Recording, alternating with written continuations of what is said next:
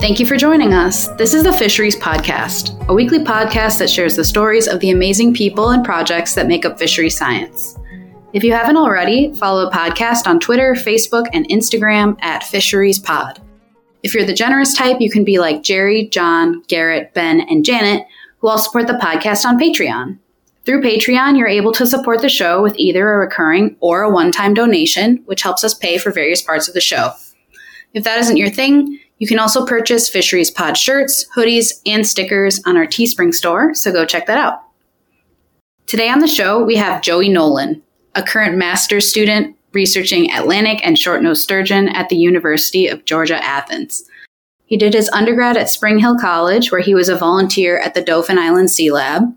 And between completing his undergraduate studies and starting his master's, he worked at the Sportfish Ecology Lab at the University of Illinois, the Bimini Shark Lab, and the Charlotte Harbor Field Lab of Florida Fish and Wildlife Conservation Commission. That's a mouthful. Welcome to the podcast, Joey. Thank you, Elise. Thank you. I'm very happy to be here. So I want to preface this interview by letting our listeners know that you and I met almost 3 years ago at the Bimini Shark Lab and bonded over our Midwest roots and sports rivalries. Absolutely. I remember the first thing I said was I'm a Cubs fan and you booed me. No, I think it was the other way around. Well, that might be true. So I'd say we know each other pretty well by now, and it's pretty likely this interview will get silly, so buckle up for that. We're going to start with some easy questions to set the stage. Okay. So what originally sparked your interest in fishery science? So broadly, probably the same thing that a lot of people say on the podcast in terms of, very, very young, I learned how to fish.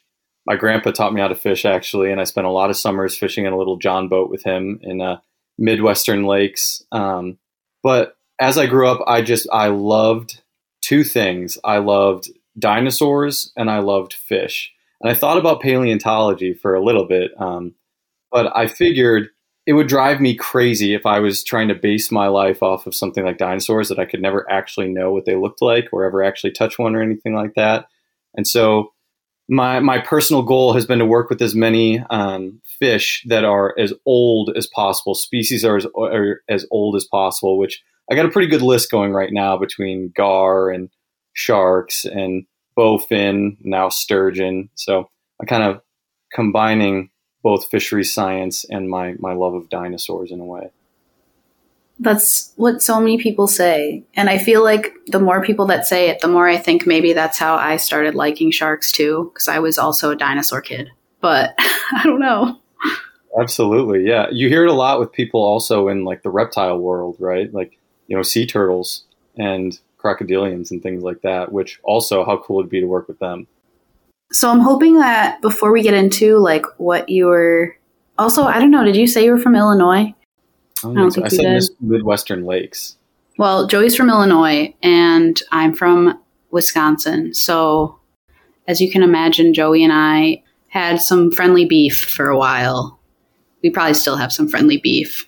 Mainly just Chicago Cubs versus the Milwaukee Brewers. That's pretty much it. I don't mind the Milwaukee Bucks dominating the Chicago Bulls, but if it was Packers Bears, we'd have a real issue. That's true.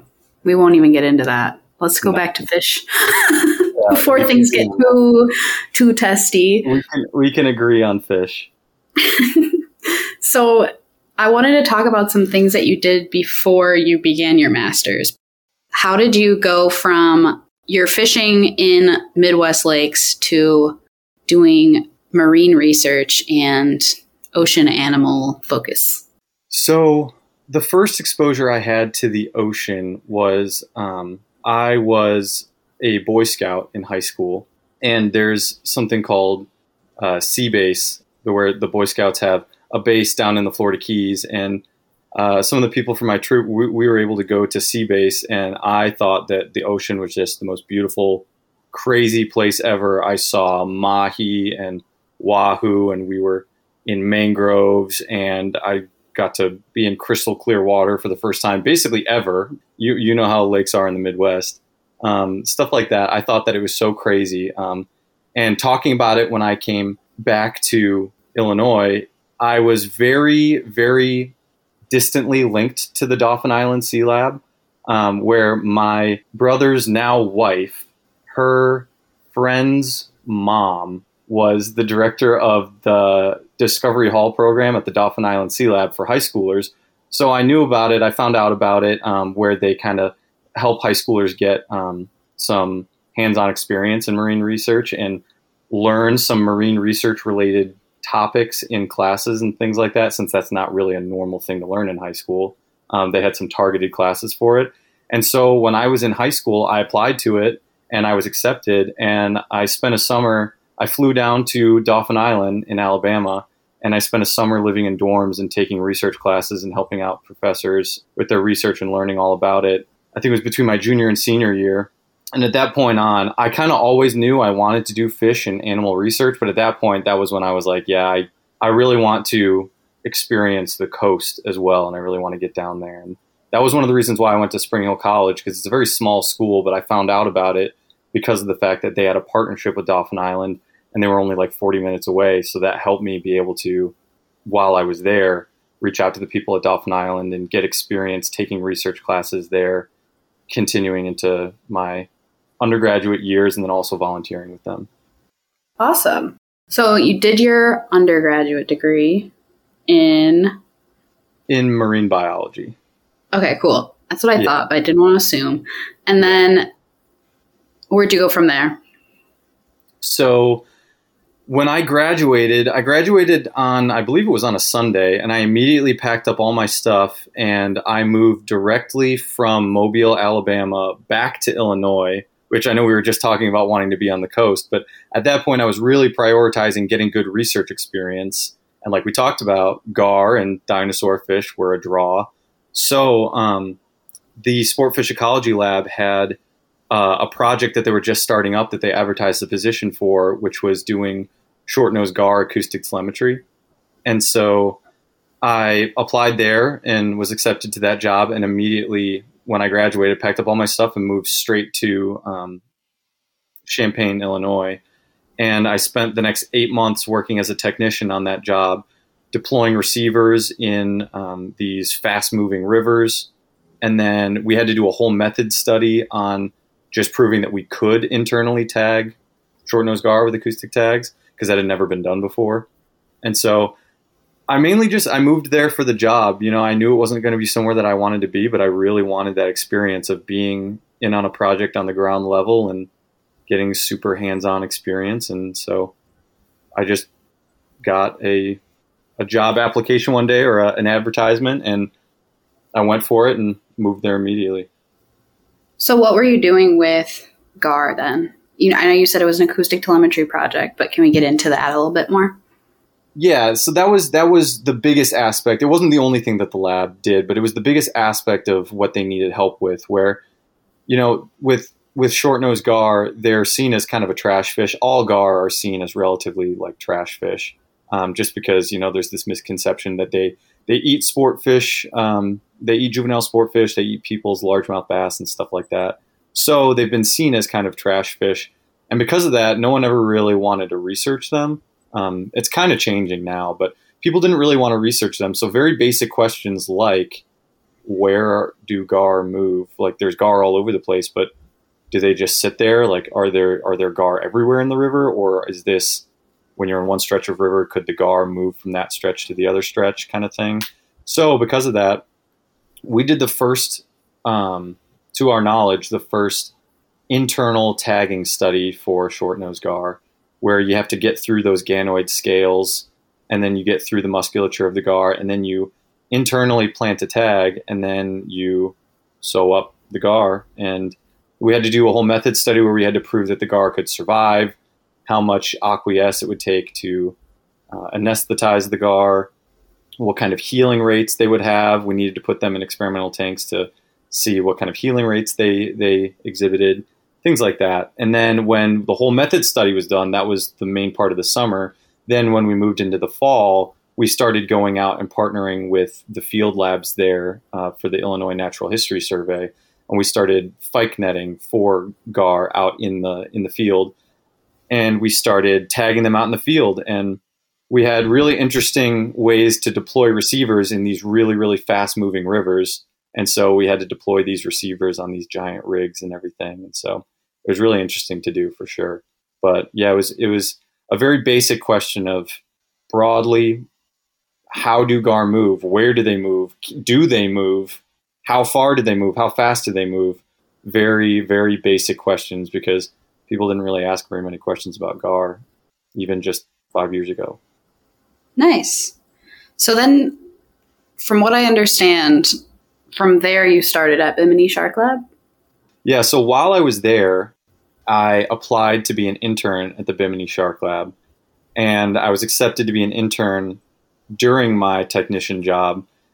And I was really fortunate where the U of I job was only supposed to be a summer, but they ended up extending me because we knew when my deadline was for leaving for Bimini, so they extended me the full 8 months until I left.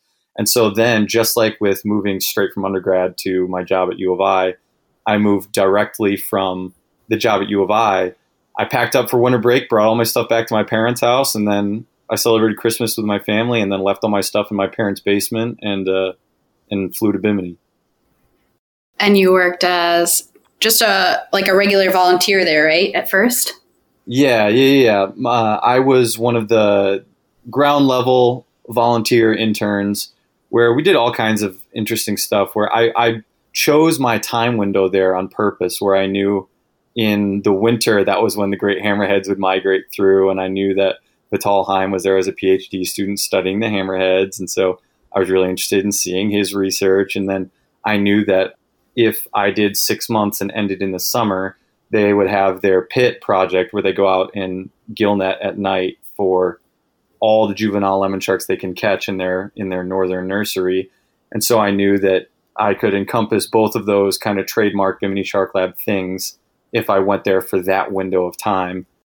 I got to be a part of a lot of really cool stuff in doing that. I got to help out with the Hammerhead project. I got to help out with all of their normal longline survey data. I got to help out with their pit project where they were catching just as many juvenile lemon sharks as they could get their hands on. And being one of the experienced interns, I got to take a leadership role with that, which I was very proud to do.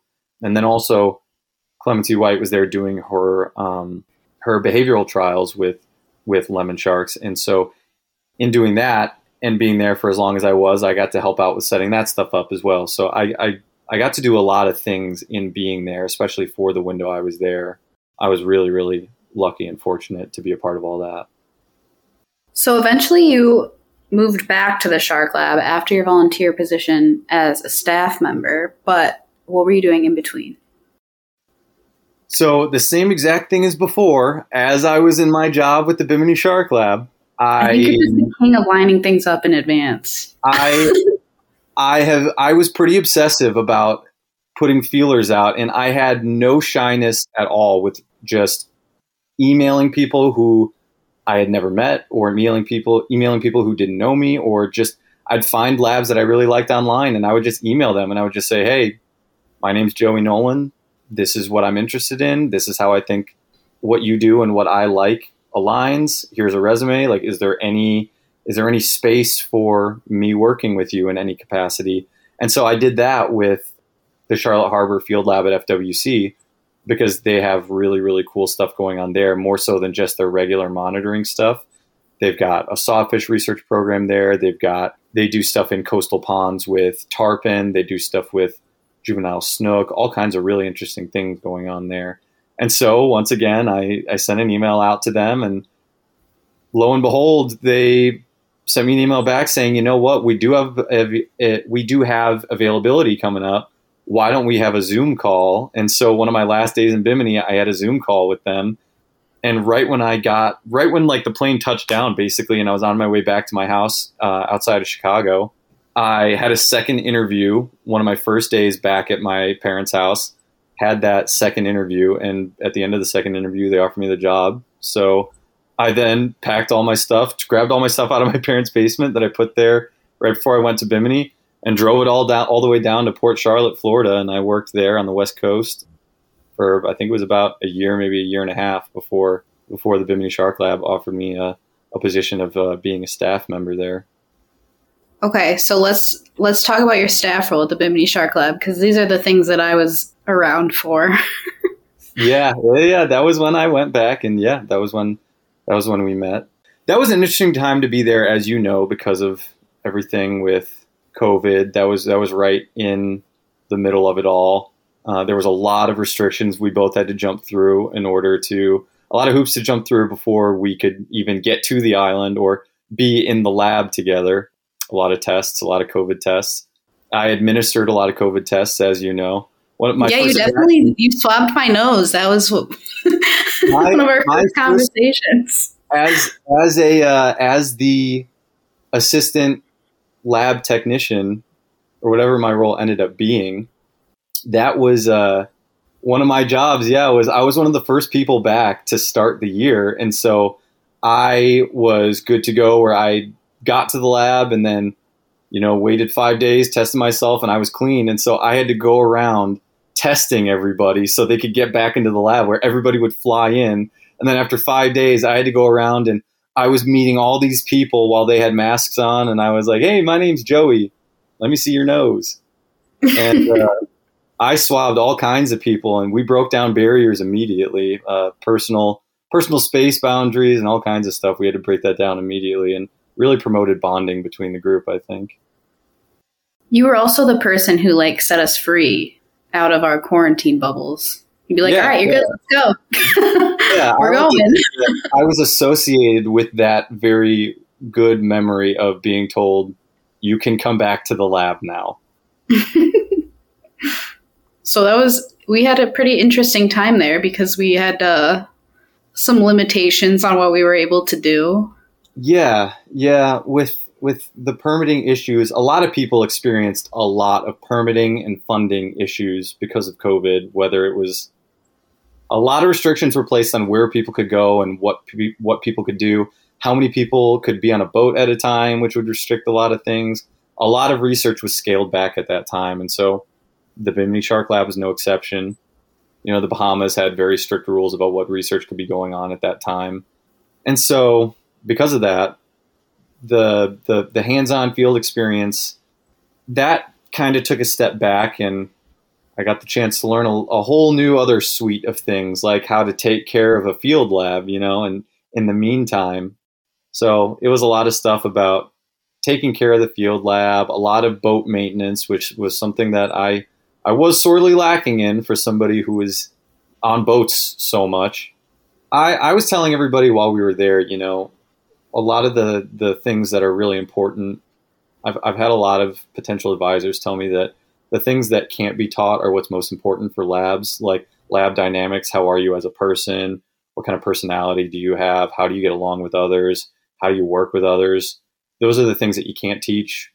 Field skills, statistical skills, writing skills, to a degree, advisors can help you learn that. Bosses can help you learn that, but they can't help you with your attitude. So that was something that we all got very much hands-on experience of having good attitudes in the face of frustrating situations, I think. Yeah, I guess I have thought about it that way sometimes. But I think it was a huge challenge. I was doing a project at the time, and then halfway through it, they were like, psych, not doing that project anymore. I think so many people just had this random surprise thrown in their face that everything they went there to do was no longer going to be happening.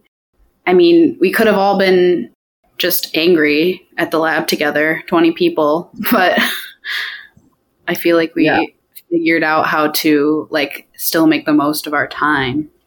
Yeah, I mean, I thought that everybody who was doing projects at the time, everybody did a really good job with, everybody was dealt a difficult hand and everybody pivoted in the best way that they could. And I think that that's really valuable because of the fact that, in my graduate work right now, I'm not dealing with COVID, but I can tell you that it doesn't go exactly as you planned. So everyone has a reason of why they have to pivot from one project to another, or one topic to another, or one mode of thinking to another.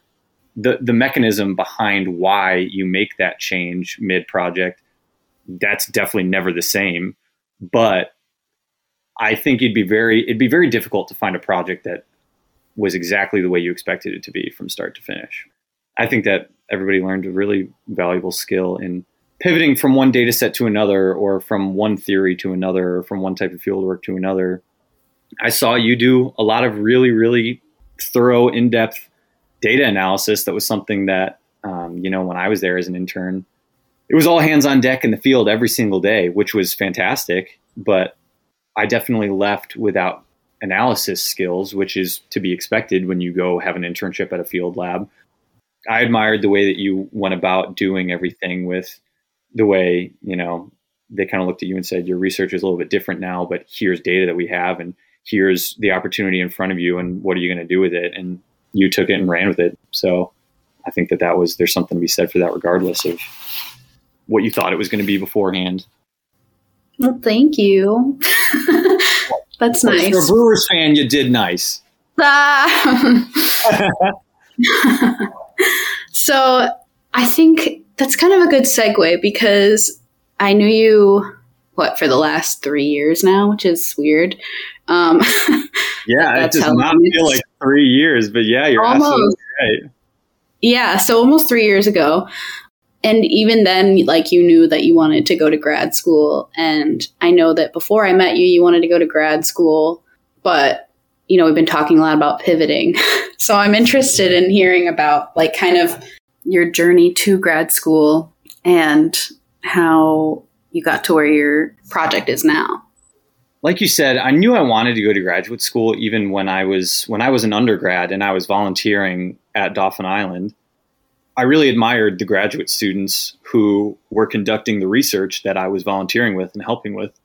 Every step of the way, every set of graduate students I've ever worked with, I had a lot of respect for them, and I always looked at them as, I want to be in that role someday, and then someday I'm going to have technicians and interns, and I hope to be as influential for them as the grad students have been for me who I've worked with. So when I was an undergrad and I was speaking with the graduate students and with the professors at Dauphin Island, they really encouraged me, get some work experience, at least for a year, get some work experience, build up your knowledge base. So at the very broad scale, this really is the field for you. And even if it is the field for you, get some work experience into knowing what science you really like and what you want to go for graduate school, what you want to specialize in for graduate school, or what you think, at least, because obviously you can go to graduate school and things can still change, but you can have a direction to go in, and you can be well informed when you go and you approach potential advisors, because that's really important. So that was one of the reasons why I didn't really even look at graduate school as an undergrad. I was only looking for jobs my senior year. And really, while I was in Bimini, that was when I was applying both to graduate positions, or at least inquiring about graduate positions, and then also jobs. It was definitely tough. It was definitely a struggle, because I was speaking with a lot of potential advisors about, not a lot, but what felt like a lot to me, more than one, potential advisors about maybe joining the lab. And right around that time was really when COVID started. And so around that time was when COVID started kind of shutting things down, and people started losing funding, and, projects started collapsing. Schools started having a harder time accepting students and funding students, things like that. And so you're right. I did a lot of pivoting in terms of I spoke to a lot of advisors who, they thought they were going to have funding, and then the funding evaporated for XYZ reason. Or, I was speaking with a lot of advisors who didn't have funding in hand yet, but really wanted that funding. And they said that I would be a very competitive person for the project. And I was kind of naively banking on them getting funding, or hoping they would get funding. And then, life would happen, funding would not come to them, things like that. And also what I think allowed me to be very selective and be choosy about it was the fact that I had jobs that I really liked in the meantime. And so I didn't feel the need to leave where I was to go to graduate school. So that allowed me to kind of pick and choose and cherry pick things that I really liked, and honestly go for very competitive positions, which led to me searching for a very long time. And yeah, like I said, it definitely didn't help that the vast majority of the time I was applying to graduate school was during COVID times, during very tough funding climates, during very stringent funding budgets and everything. And so it was something that I really wanted to do, but I knew that I wanted to go somewhere that I was just crazy passionate about the research going on there, and that it was really important to me to find good lab dynamics, really important to me to find a good advisee dynamic. And so I didn't apply to everything I saw, and I only reached out to a handful of people that I had heard really good things about, and, things like that. I was trying to be as selective as possible while I had a good job and everything. And that led me to applying to my current position was actually advertised as a PhD assistantship. And I emailed, but I really, really liked it. And I thought that it was a good fit for me, both in the topics that were going to be addressed and the program and everything. And so I reached out to who is now one of my co-advisors, Dr. Marty Hamill.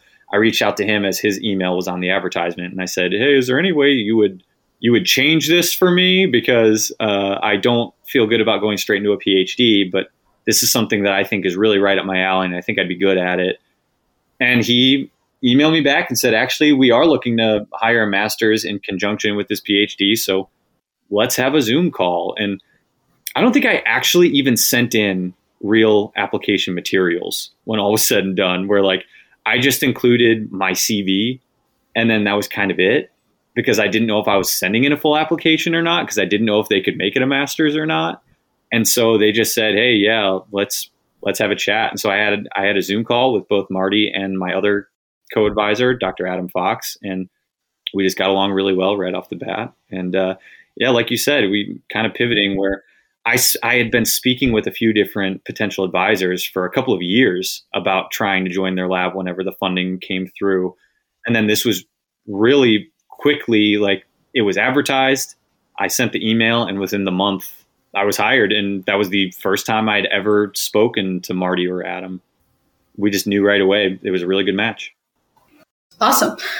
So let's now talk about the actual project that you're working on between those two advisors. Yeah. So Adam's lab has been doing coastal sturgeon research in Georgia for the better part of 20 years. And Marty is relatively newer to the University of Georgia, but he's been doing fisheries research and fisheries ecology and fisheries management research for quite some time now. He was at Nebraska before now. But the common link between them was always sturgeon. Adam doing Atlantic and short-nosed sturgeon, and then Marty up in Nebraska was doing pallid and shovel-nosed sturgeon. And now in conjunction with his coastal sturgeon, he's still doing lake sturgeon stuff here in Georgia. So the project is kind of where both of their sciences collide, where Adam he got his PhD doing acoustic telemetry with juvenile Atlantic sturgeon. And Marty has done a lot of microchemistry analysis to look at fish movement using fish hard structures, and then comparing the microchemistry signature in water to the fish structure and creating backtracks of fish movement. And so we're kind of taking that dual approach to looking at the movement of coastal sturgeon, both short-nosed and Atlantics, to look at their movement, both with telemetry and then also the microchemistry. And in particular, we're interested in asking, with subadult Atlantic sturgeon, we know a lot about, this lab has done a lot of juvenile recruitment and how it relates to environmental parameters, things like that. And we've done a little bit of spawning research with, big adult Atlantic sturgeon and with adult short-nosed sturgeon.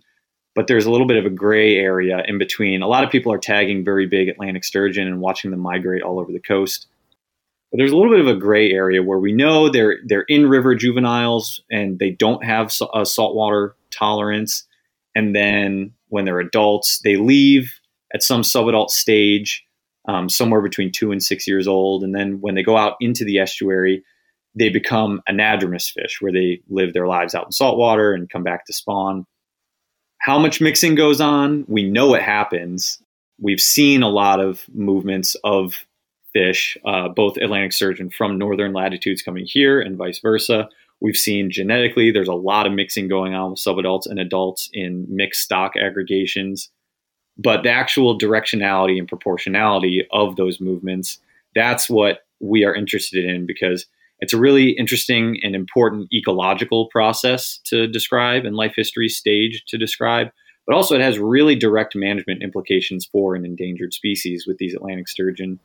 When they cross jurisdictional boundaries, they're managed on the distinct population segment basis, but they don't know that. So they don't know that there's jurisdictional boundaries for what is a South Atlantic sturgeon versus a Carolinas Atlantic sturgeon. And so there's a lot of mixing that goes on, and how that mixing might impact their exposure to mortality risks between DPSs.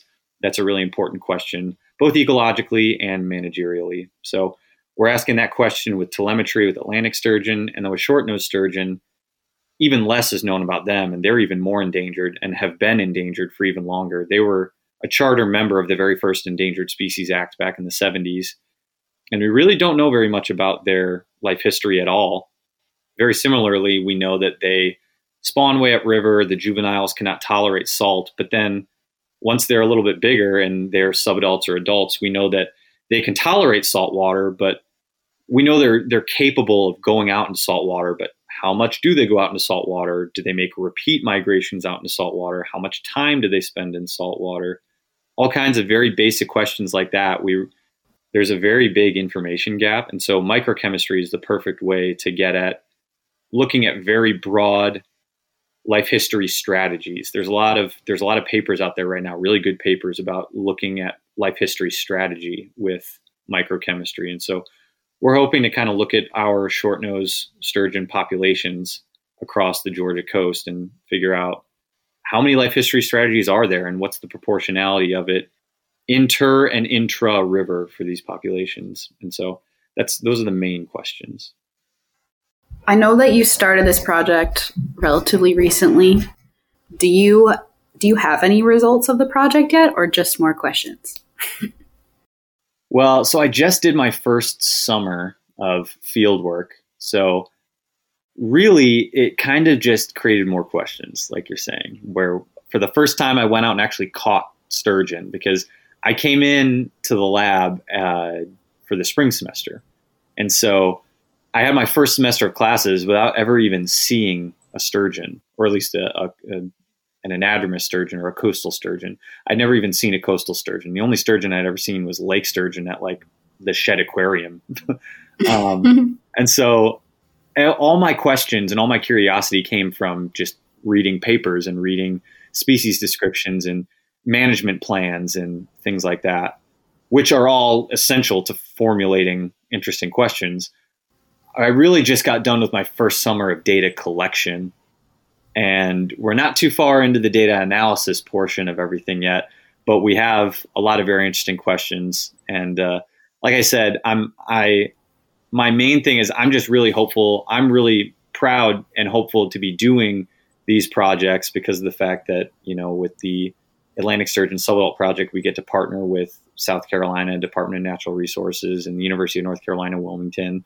And so because of the fact that between the three of us, we are expecting to see some mixing and we're expecting to see some really interesting things. And my main thing is I came into this project really wanting to learn. I had seen so much research and had learned so much about what's out there and what kind of things are possible with telemetry data, with microchemistry data, with population abundance data, with all these different forms of data.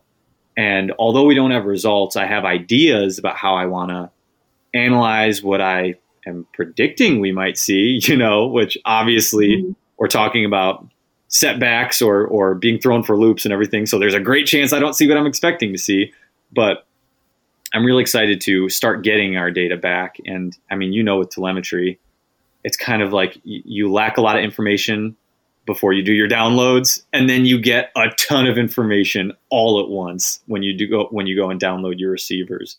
So unfortunately, I don't have very many results, but I'm just very excited about the implications of the projects where these are endangered species that have had a lot of research done on them as far as their biology and whatnot. but it's filling really basic but very, very critical knowledge gaps in their life history and everything. Check back in with me in a little while, maybe in a year or so, and I fully intend to have some ground-shattering results that are just the stuff of scientific dreams. I hope you do. I mean, like you said, it's basic information, but it's like the basic information that is foundational to managing species. So yeah, it's super important information to have. I mean, people talk about it a lot with movement studies where people always say, like, for example, people talk a lot nowadays about marine protected areas. Although the area is protected, there's no walls there keeping the animals into that area.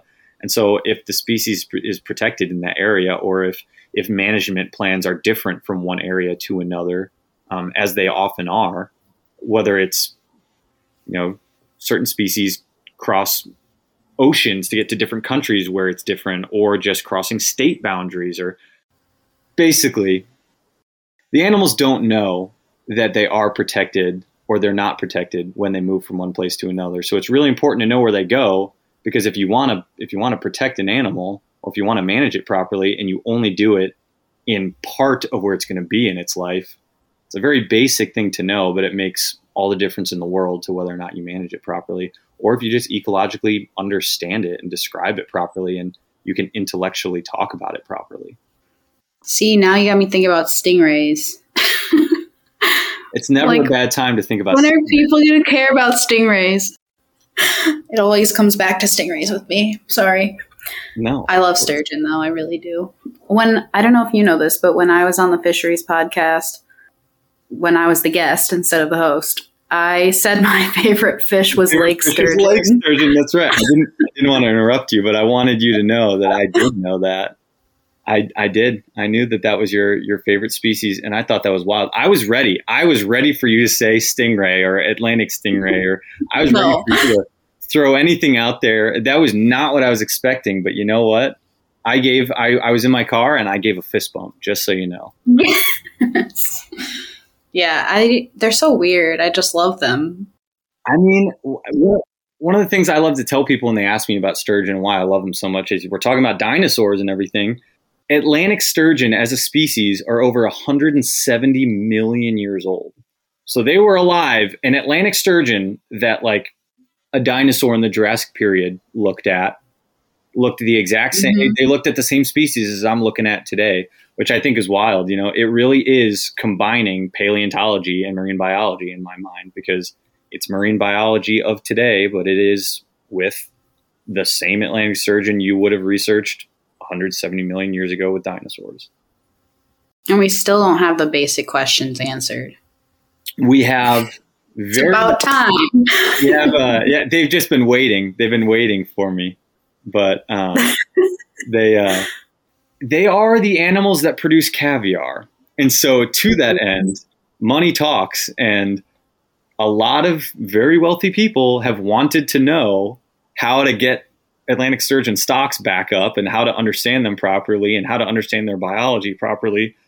Because when their stocks collapsed because of the massive overfishing that they experienced for meat and caviar, obviously people wanted to know how to get them back so they could profit from them again. So a lot of research happened. It's very odd where when I started working with Atlantic sturgeon and shortnose, it was odd how much research has gone on with them, and yet what kind of data gaps are still there. And that's not because researchers haven't done an amazing job researching them. They have. The thing is, they just live very, very complex lives. They're anadromous fish that have several distinct life history stages and several distinct life history strategies and whatnot as you go from north to south latitudinally, because up north, northern Atlantic sturgeon live different lives than southern Atlantic sturgeon.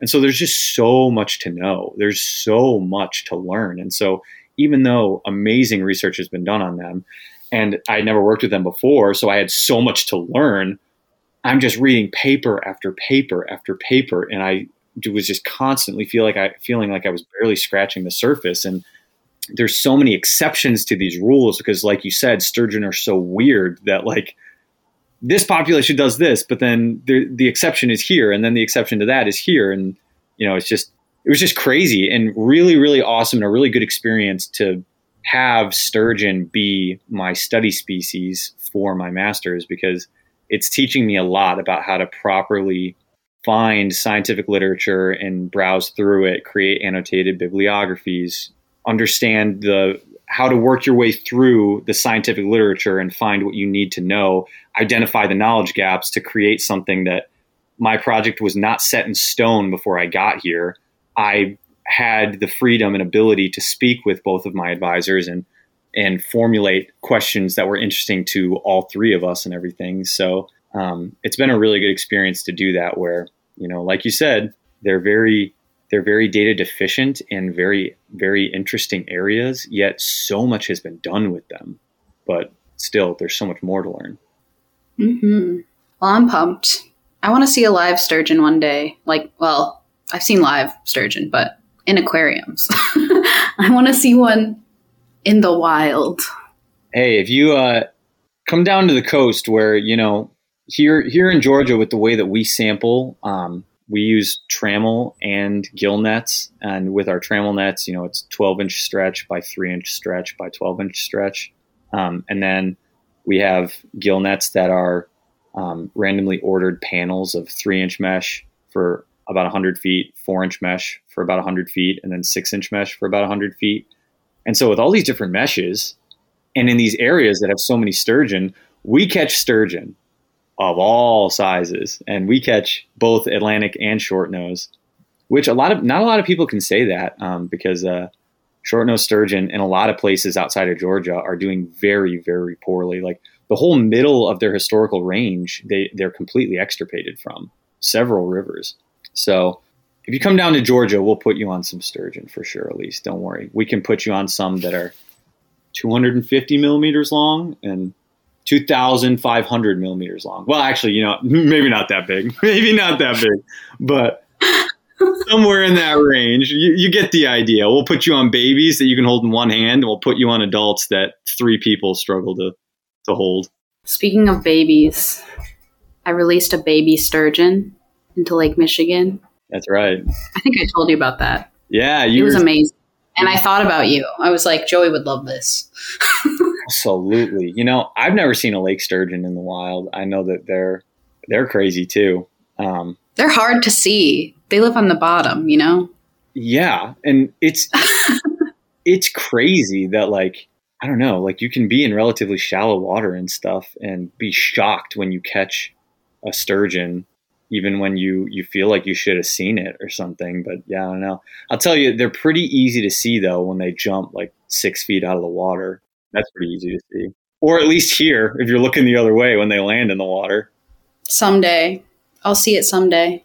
That's right. We'll start a whole campaign to get you down to Georgia to see this.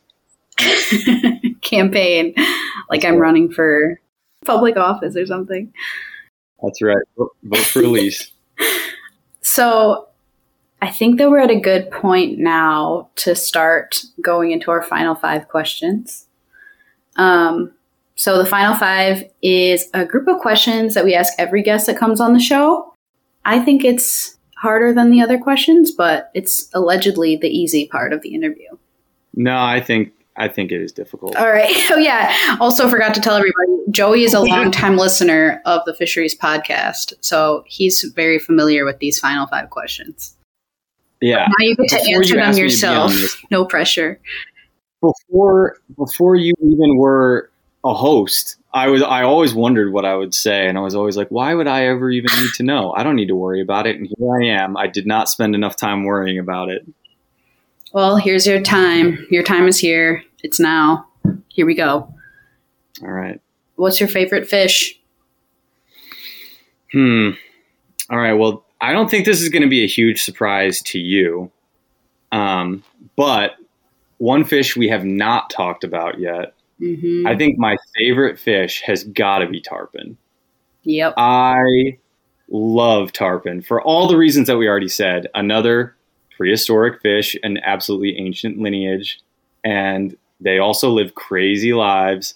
I mean, that was the main draw for me at FWC, where, I got to work with those tiny juveniles in the nurseries, and studying out migration, things like that. But they're absolutely crazy. And to see them up close is just, they're such a sight to behold. We caught a big one while drift netting for adult Atlantic sturgeon. And I got to say, it was definitely one of my favorite parts of the summer, despite all the sturgeon we caught. But yeah, I would have to say Atlantic tarpon.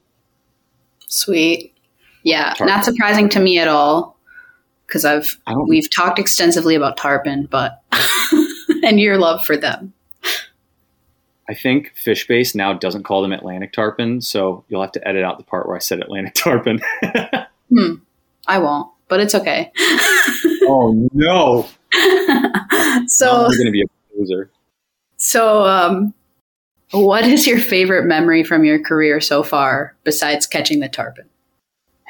Well, to just pick one, because I have, whole blocks of time, like my past summer in Georgia, doing everything and doing my own research for the first time. But I don't think that counts as a single memory, because that was like a 3-month block. I would say while I was with FWC, I got to take a research trip to the Everglades. And that research trip that kind of experience is why you get into marine biology. I mean, we lived on a houseboat for the week. I really liked the guys that I was down there with. We caught everything you could want to catch in the Everglades. We caught tarpon, snook, juvenile Goliath grouper, triple tail.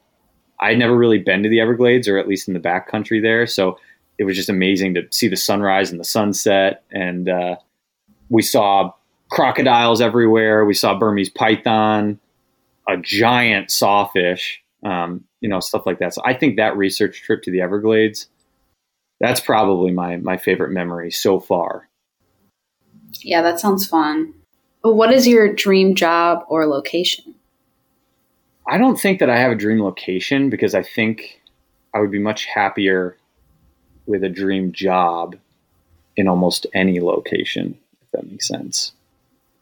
I think that I would just want my job to be, I don't know, fish biologist, or overall broadly like animal. I really like studying animal behavior, like these life history strategies of these sturgeon and everything, looking at animal behavior and whether it's movement or social dynamics or responses to certain things or to certain stimuli. Like the projects that I've had that have dealt with that kind of thing, I've been really, really happy and really mentally engaged during those studies. And so I think some sort of animal or fish behavioral ecologist would be the way. And if I got a job that I loved, I would go anywhere to do a job that I love. I feel the same. I feel like when you study migratory animals, like you just kind of have to be cool with that. You got to embody what it is to be a migratory animal yourself. You know what I mean? Yes, exactly. So if money were not an issue, what's one project you'd love to work on? I think that it's hard to decide between, I have two ideas. One of them would be, I would love to, like, if you could implant a really, really, I don't know how, this isn't realistic, but with any amount of money ever, somebody would probably come up with it. Mm-hmm. But if you could find a way to get a really, really small tag that had an indefinite amount of battery life, or at least a super long time, right? Because a lot of these animals that we're talking about, like sturgeon and tarpon and stingrays and sharks, it's really, really difficult to know that you understand its entire life, or when it gets big enough that you can actually tag it with a substantial tag to learn over a very large time scale, you have missed a very large part of its life to get to that size. And so if you could go somewhere, if you could get a small tag that had as much time on it as you could want, that would be the dream. Or I got to say, if you could put like a glider in the water to pick up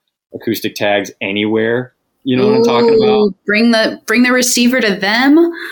Exactly, because That's there's all good idea. There are all these animals that are getting acoustically tagged that are not in range of listening stations. And so if you could slap a receiver on like a drone that could go in the water, and you could make it do ROV? transects anywhere in the world. And then I could not imagine the animals you'd pick up making these crazy migrations and stuff that are not known at the moment because you can't get a receiver to where the animals are. So if you could bring the receiver to the animals, I'm sure someone's thought of that. But I mean, it's kind of like active tracking, but like it's not actually active because you don't actually have to go out and do it. yeah, someone's going on to do it. It's just not you. It's the drone. Yeah, it's the robot. Yeah, exactly. That sounds awesome. That's a super cool idea. Okay, last question. If there was one point or principle you could have programmed into everyone's head, what would it be? I think it would be, especially if you want to be in fisheries science, to not have preconceived notions about different opportunities and just be open to everything. Because like we've talked about, I feel like I've heard this exact kind of thing on this podcast, but it really is true that, like we talked about with changing the trajectory of what you're working on or where you're going, where you think you want to know, you think you know what species you want to work with, or you think you know where you want to go for grad school, or you think you know how you want your project to go. And you have all these reasons why it's the perfect path for you or the perfect situation for you. Like I said, I had no idea that I was going to be at UGA. I had no idea I'd be in this lab or I'd be advised by these advisors. I was speaking to different advisors for years before these ones. And I couldn't imagine being happier than where I am right now with these advisors. I have a great relationship with them. I have a great relationship with my lab mates, and I'm very mentally stimulated by my projects. And so being open to anything and being willing to just go take advantage of every opportunity in front of you, it's sometimes scary, but it's the beauty of being in fisheries science, where you can drop everything and move to wherever the opportunity is. Alabama to Illinois to Florida to Bimini to Florida to Bimini to Georgia, wherever, you know? Yeah, that's awesome advice. I feel like it's easy to kind of like laser focus on one thing. Yeah. And it's never actually like move. I don't know. Like it's possible to move forward that way too, but it's a fine line between being open to things and being able to pivot when it's healthy and good for you to do that, and having a stick to it type of attitude and being as tenacious as you can to get done what you want to get done. It's a fine line where, you know, you want to be as dedicated and motivated as possible to make things happen for yourself, but you also need to be able to pivot between things and make sure that you are never leaving any opportunity out on the table. You want to take advantage of everything. Absolutely. Well, Joey, thanks for being on the show today. Absolutely. Thanks for asking. I was very excited, and I'm honored that you thought of me, because I know you know a lot of incredible scientists and everything. So I was honored that you wanted to talk to me. Well, you're one of them. So yeah, of course.